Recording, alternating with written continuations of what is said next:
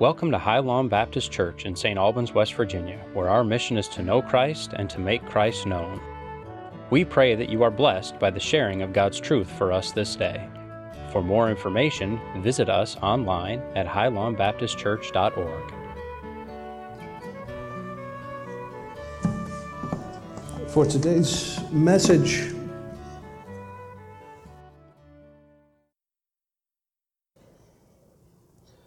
I'm going to try to let the Word of God do as much of the preaching as possible. The central text for today is coming to us from the Gospel according to St. Luke. It's 19th chapter, and I want you to go ahead and, if you have a Bible with a Bible marker, go ahead and place it there because we're going to be doing a little bit of back and forth. One of the things that I hope to teach you in this service is the background behind what this day represents. Why is Palm Sunday meaningful? Now, we have a habit of thinking that this is all about kids, that this is the day usually that we have the preliminary Easter egg hunt, that we have children marching through the aisles, waving palm branches around, singing songs, that we have a day of celebration before remembering the rest of Holy Week. And again, as we prepare our hearts now for Maundy Thursday, for this coming Thursday's midweek service, I want to give you a little bit of instruction as to what the disciples and what the Pharisees understood about this day. Why were they so troubled?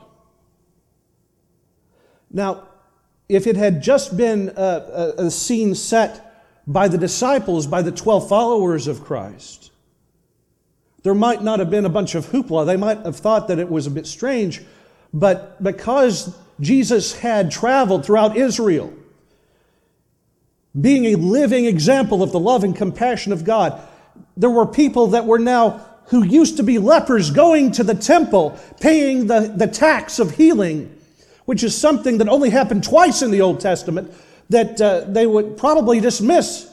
But now there were people who were being healed. The blind could now see. The lame were now able to walk, to jump for joy. The message of Jesus had spread out that there was something different in this man.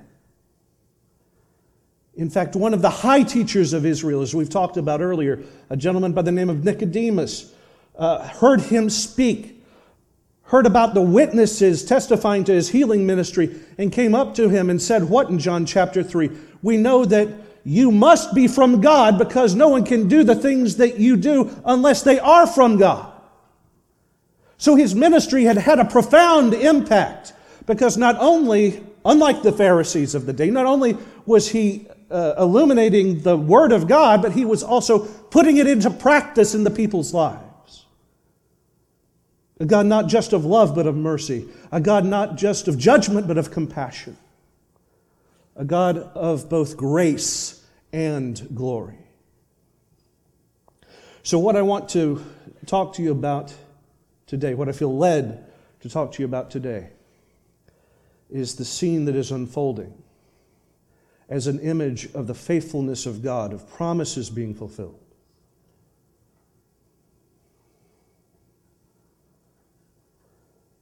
And we're going to begin by setting the scene as what I would call a jigsaw puzzle throughout the Bible. So that again, when the Pharisees get upset about something,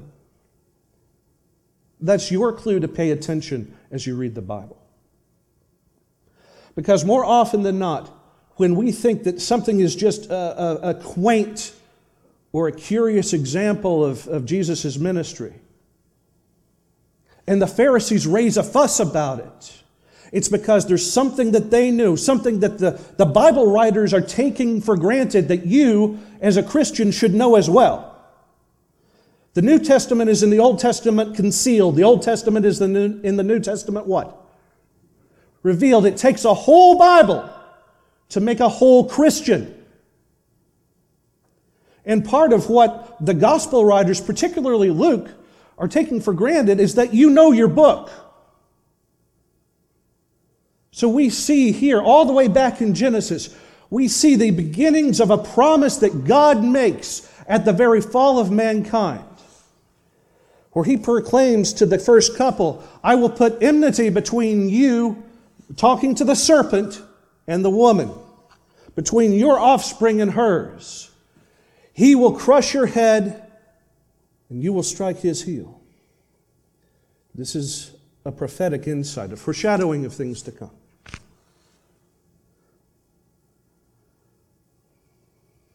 And it's profound from us for a multitude of reasons. The first is that God is proclaiming that the enemy will ultimately be cast down by God Himself. And it will come about because the seed of woman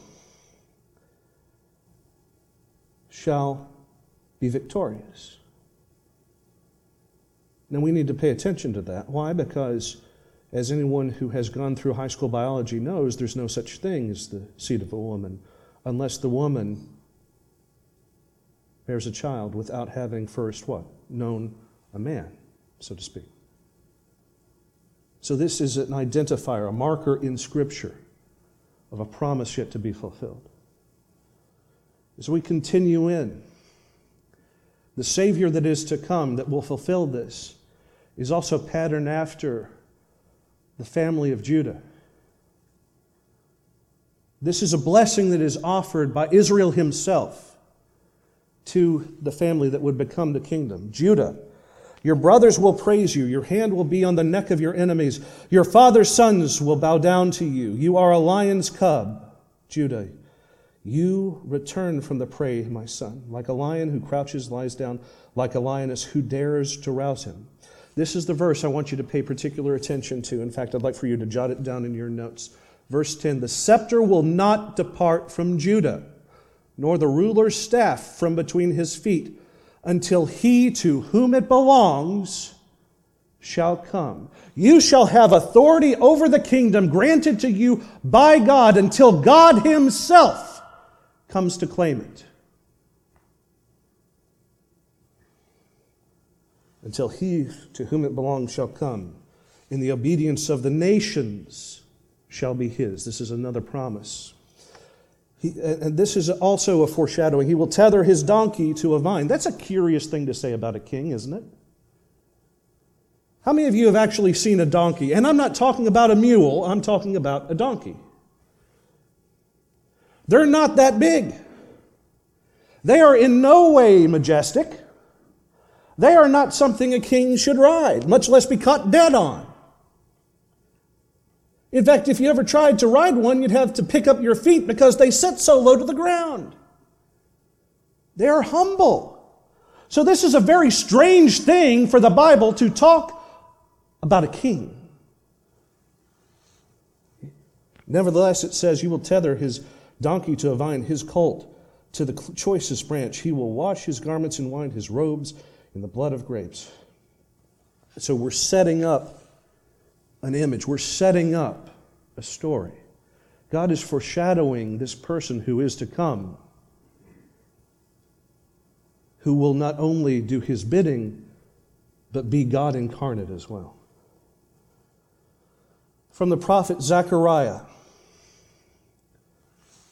rejoice greatly, my daughter Zion. Shout, daughter Jerusalem. See, your king comes to you, righteous and victorious, yet lowly, and riding on a donkey, on a colt, the foal of a donkey. In other words, a very, very young adult donkey. Someone who has yet to be ridden, presumably. So you see where all this is leading. I will take away the chariots from Ephraim and the warehouses from Jerusalem, and the battle bow will be broken. He will proclaim peace to the nations. This is the new king, the king who also happens to be God. He will proclaim peace to the nations. He will rule his extend from sea to sea and from the river to the ends of the earth. As for you, because of the, underline this, because of the blood of my covenant with you, I will free your prisoners from the waterless pit, from the cistern. He's using kind of the image of Joseph being tossed into the pit. Return to your fortress, you prisoners of hope. Even now, I announce that I will restore twice as much to you. You think of a kingdom right now as a kingdom that has defined political borders. You think of a kingdom now as a nation made up of written constitutions. But there's a kingdom unlike anything that you've ever experienced before that's coming. A kingdom that will include the entirety of this world, that will have no borders, where the law will be written on the hearts of its people. A kingdom where God himself will be the king, and his dwelling will be with you. And you will be his people, and he will be what? God himself will be your God. Now let's look at the scene as it unfolds right before their very eyes. Luke chapter 19. Luke chapter 19, starting with verse 28.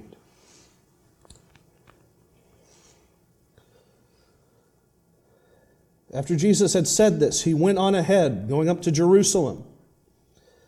As he approached Bethphage and Bethany, at the hill that is called the Mount of Olives, he sent two of his disciples, saying to them, "Go to the village ahead of you, and as you enter it, you will find a colt there, which no one has ever ridden.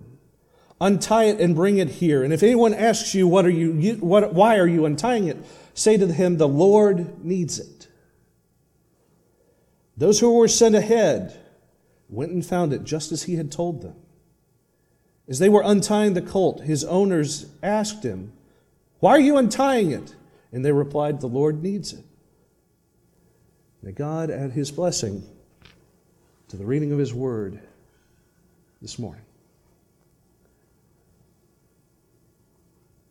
What was coming together in their eyes was the fulfillment of all the years since the very foundations of this world were laid.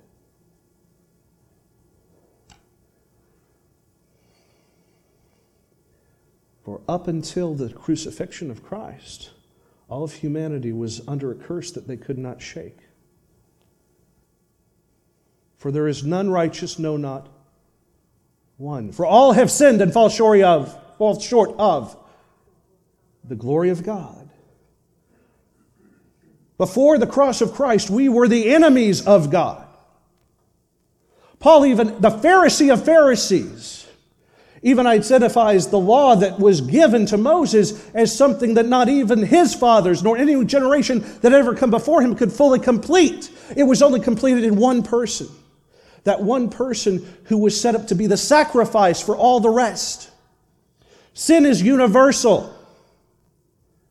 Without the blood of Christ applied to your account, you have a lot of red in your ledger. You have a debt that you cannot possibly pay. For by grace are you saved through faith, and that not of...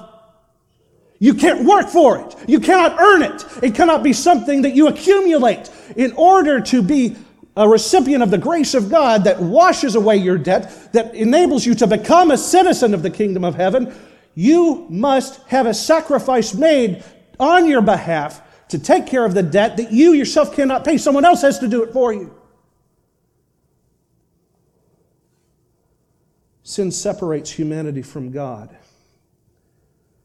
As Jesus himself proclaims in John chapter 3, surrounding the most famous verse, "For those that do not receive the Son, they are condemned already." Sin separates humanity from God. Sin also blinds humanity from their condition. Paul writes that we are slaves to sin. The enemy thinks that he has won the victory with the fall, because now man cannot enter into the presence of God. Why? Because the unrighteous cannot come into the presence of the righteous. So you see, we have a problem. If we cannot enter the presence of a holy God, then there's only one other option. And if we can't work ourselves into heaven, what has to happen? The enemy, of course, claims this world is his. But God's righteousness, again, requires judgment. God's love requires a saving grace. See, this is the difference between our gods and all other gods. This is the difference between our religion and all other religions. For aside from Christianity, we have to earn righteousness. We have to earn enlightenment. We have to climb the mountain by ourselves. We have to balance the scales. But Christianity says no. Christianity says there is no way that you can ever do enough works, enough good works to balance the scales. In fact, Paul himself, I believe, says that without the Holy Spirit of God, without the regenerate grace of Christ, it is impossible for us to please God. So God himself has to offer the sacrifice. God himself has to provide that bridge. God himself must send a Savior. Here's something else that we don't often talk about because we have a kind of an odd view of Christ as king, but God's divinity requires that he has a kingdom. Right now, that kingdom is in rebellion against him, but who is ultimately in control? Who is the one whom we owe our allegiance to? See, the thing about Christianity that we need to proclaim is that yes, we've messed up. Yes, we don't have a means of escape on our own. Yes, we can't do the work. But we have a God that loves us to the point that he gave up everything so that he could claim us back, so that he could win the battle by loving us, so that eventually when he does come as conquering king, as judge, as ruler of all creation, there will be a segment that will accept his offer of amnesty, of grace, and that he will still have his own children, his own family, who are bought by the blood of his firstborn son, who are made co-heirs with the only begotten of the Father. Aren't you glad that you're a child of God? He who knew no sin became sin for you, that you might be called the righteousness of God. There was a curse, but now we see the identifying of the one who is to become the King and God and sacrifice.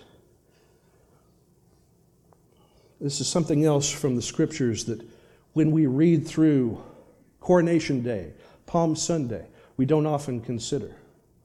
This is from 2 Kings. This is the coronation or the anointment of Jehu, king of Israel, the person that God was called to conquer over the house of Ahab.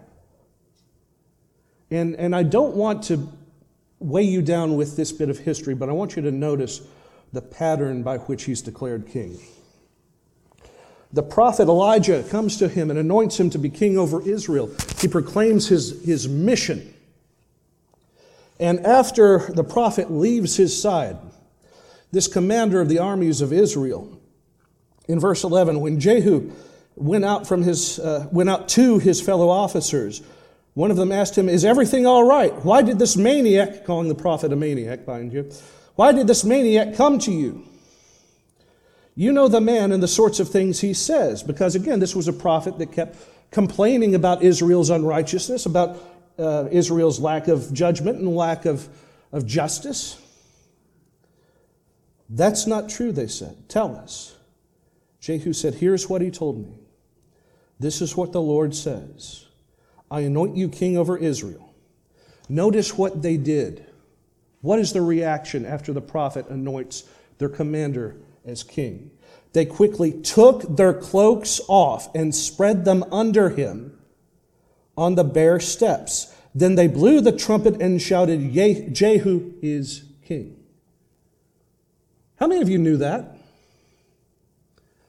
In the Near Eastern community that was Israel, when you had a cloak on, that cloak and the colors arrayed on it were effectively your status symbol. They identified your family. They identified your authority. They identified you as a person. It was kind of like a combination passport, driver's license, and credit card. Everything that you was vested in your cloak. That's why when Joseph gave the coat of many colors, when Jacob gave the coat of many colors to Joseph, excuse me for getting tongue-tied, they were all upset because effectively he was giving the whole of the family over to him. And for you, as the leader of your house, as the leader of your tribe, for you to take off your cloak and put it underneath the king meant that you were submitting yourself to his rule. This was a coronation act. I want you to bear that in mind when we continue to read in Luke that when they brought the colt to Jesus, they threw their cloaks on the colt and put Jesus on it. This is not just them improvising a saddle. This is them offering him, through the influence, I believe, of the Holy Spirit, a coronation himself, one that was public, one that was in the Pharisees' sight. They were identifying him as the new king. This is why they got so upset. Rome can't handle this. Rome will send its armies after us. Not to mention the fact that you claim to be God made flesh. This cannot be. The Pharisees get all upset because Jesus was, in fact, declaring himself Messiah. They threw their cloaks on the colt and put Jesus on it. As he went along, the people, the crowd that was gathered around him, spread their cloaks on the road as well. We're talking thousands of people in procession. The whole city was troubled the same way it was in Christmas. When he came near the place where the road goes down to the Mount of Olives, the whole crowd of disciples began joyfully to praise God and in loud voices for all the miracles that they had seen. Blessed is the King who comes in the name of the Lord. Peace in heaven and glory to God in the highest. Where have we heard that before? Where have we heard that the whole city had been troubled before? Some of the Pharisees, again, whenever we are about ready to skip over something important, the Pharisees run to our rescue. Verse 39, when some of the Pharisees in the crowd said to Jesus, "Teacher, rebuke your disciples." Jesus retorts, "I tell you," he replied, "if they get kept quiet, the stones would cry out."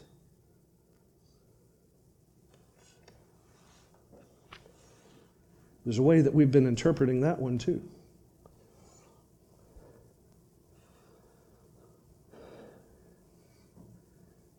Here, the prophet Habakkuk had cried out to God, "Jerusalem is corrupt. The people of Israel have forgotten the word of God." God tells him, "I'm going to send Babylon as my instrument of judgment." Habakkuk gets even more upset. Babylon is worse. God replies, "I know their sin. I know their corruption. I know their bloodshed." And in the book that bears the prophet's name, 2nd chapter, verse 9, God himself speaks to the prophet, "Woe to him who builds his house by unjust gain, setting his nest on high to escape the clutches of ruin. You have plotted the ruin of many people, shaming your own house and forfeiting your life. The stones of the wall will cry out, and the beams of the woodwork will echo it." You have a choice. We all have a choice. Jesus is reminding them. We have a really bad habit of reading on a surface level. Not knowing the Old Testament, we assume that when Jesus says the very stones will cry out, it means that they will cry out in acclamation and praise. But instead, Jesus is hearkening back to the Old Testament, hearkening back to the prophet, saying to the very people who did build their houses from corrupt gains, who did acquire things at the spiritual cost of the people of Israel, he says, if they did not accept God by praise, then the stones will cry out in God's judgment. So we all have that choice when the King comes. We all have that choice when the King comes. When the King comes to us, we can choose praise. We can choose praise. Or we can choose his judgment. What do we choose? when he appears to us and in the gospel convicts us of our fallen condition, when we feel the sinking cross-shaped hole in our hearts, knowing our need for a Savior, do we sit back in the pew and choose judgment? Or do we lift our voices and move our hands and feet in praise? The first act of praise is the first act of obedience. God, forgive me, a sinner. Christ, forgive me, a sinner. I accept your sacrifice. I accept the power of the Holy Spirit to change my life. Change me as you will. As he approached Jerusalem and he saw the city, he wept over it. This is his coronation day. This is the day where the 70 weeks of Daniel, the promise of the coming king, the end of sin and the beginning of forgiveness, this was the day. And as he approaches the city, the capital, he weeps. And he said, if you, even you, had only known on this day what would bring you peace, but now is hidden from your eyes, that's your spiritual blindness because of sin. The days will come upon you when your enemies will build an embankment against you and encircle you and hem you in on every side. He's forecasting what would happen with Rome through the General Titus in 70 AD. They will dash you on the ground and your children within your walls. They will not leave one stone upon another, because you did not recognize the time of God's coming to you.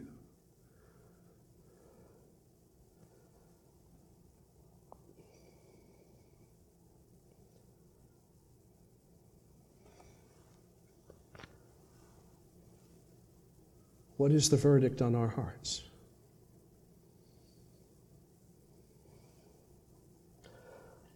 The fact that sin exists requires God's judgment.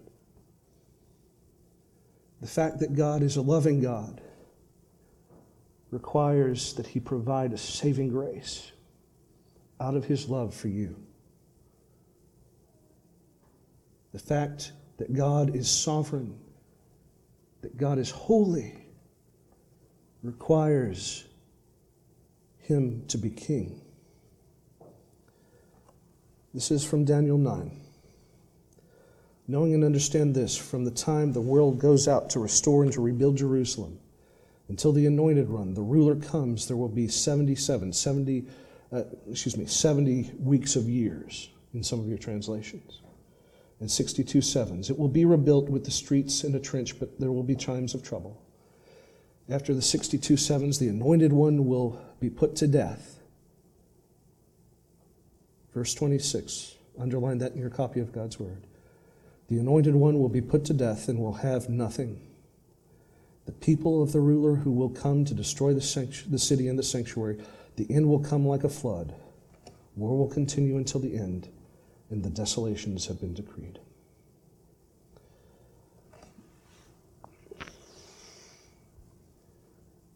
It's the last prophecy highlighting this day of days.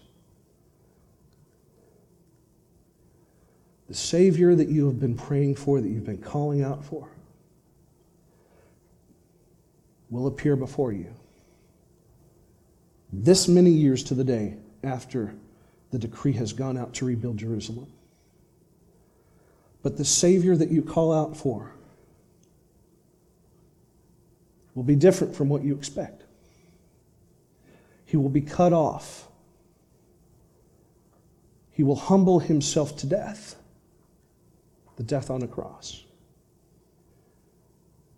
And then a period of judgment will come. That's what Daniel is setting up. And that's what we're seeing happen here as Jesus weeps over Jerusalem because the stones cried out when the people of God did not accept him.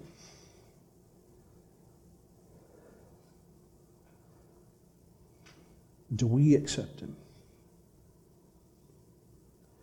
King, God, sacrifice? Do we accept him in all of those ways, prophet, priest, and king? Do we remember how he came humble and lowly, teaching with conviction, showing God's grace, love, and mercy to raise up a family that he calls the church? Do we accept not just his mercy, but do we accept his lordship as well, understanding that obedience comes at the cost of our ability to say no? Do we choose to be the different people, the royal priesthood? If Christ were to return, how would we receive him? Would we receive him as King and God and sacrifice, the reason of our salvation? Or would we do as he did and see the temple that is the church thrown down stone by stone so that they cry out in disobedience? I will leave you with the words of the Apostle Paul as he comments on this very scene. The book of Philippians, chapter 2, starting with verse 5. In your relationships with one another, have the same mindset as Jesus Christ, who being in the very nature of God did not consider equality with God something to be used to his own advantage. Rather, he made himself nothing by taking the very nature of a servant, being made in human likeness, and being found in appearance as a man. He humbled himself by becoming obedient to death, even the death of a cross, a cursed death. Therefore God exalted him to the highest place because of his obedience, because the same man who knelt and sweat and cried drops of blood, who said 3 times, "Let this cup pass by me," also said with every request, "Not my will, but what?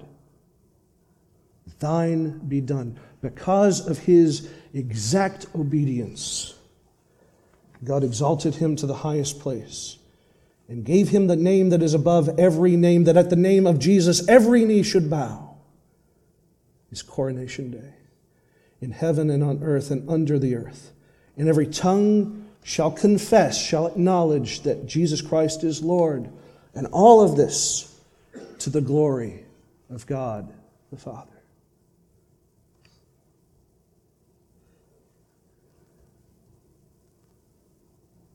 We today still have that choice.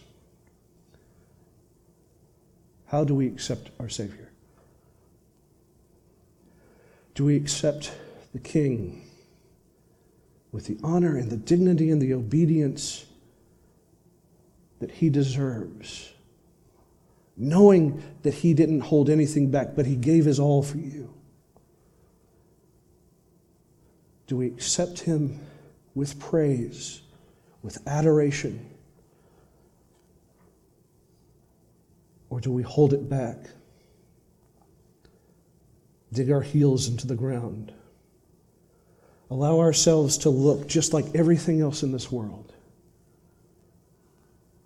and upon ourselves await his judgment?